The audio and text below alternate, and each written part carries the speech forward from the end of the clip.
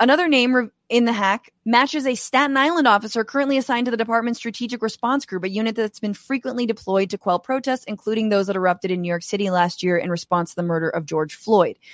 When the Gothamist called the phone number associated with that membership entry, a man answered but did not confirm whether or not he was the officer in question. When asked if he was a member of the Oath Keepers, the man paused and asked how his number was obtained. He then declined and had to answer any further questions.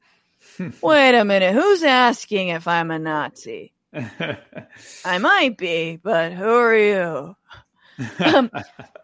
Now, none of that is Mullins, so that's not necessarily Mullins. And there are, I believe, something like 13,000 members of that police union, the NYPD police union. So not all officers, obviously, but like it seems like this could be related to what the FBI has been preoccupied with for a while now, which has been trying to, chase leads related to the January 6th insurrection.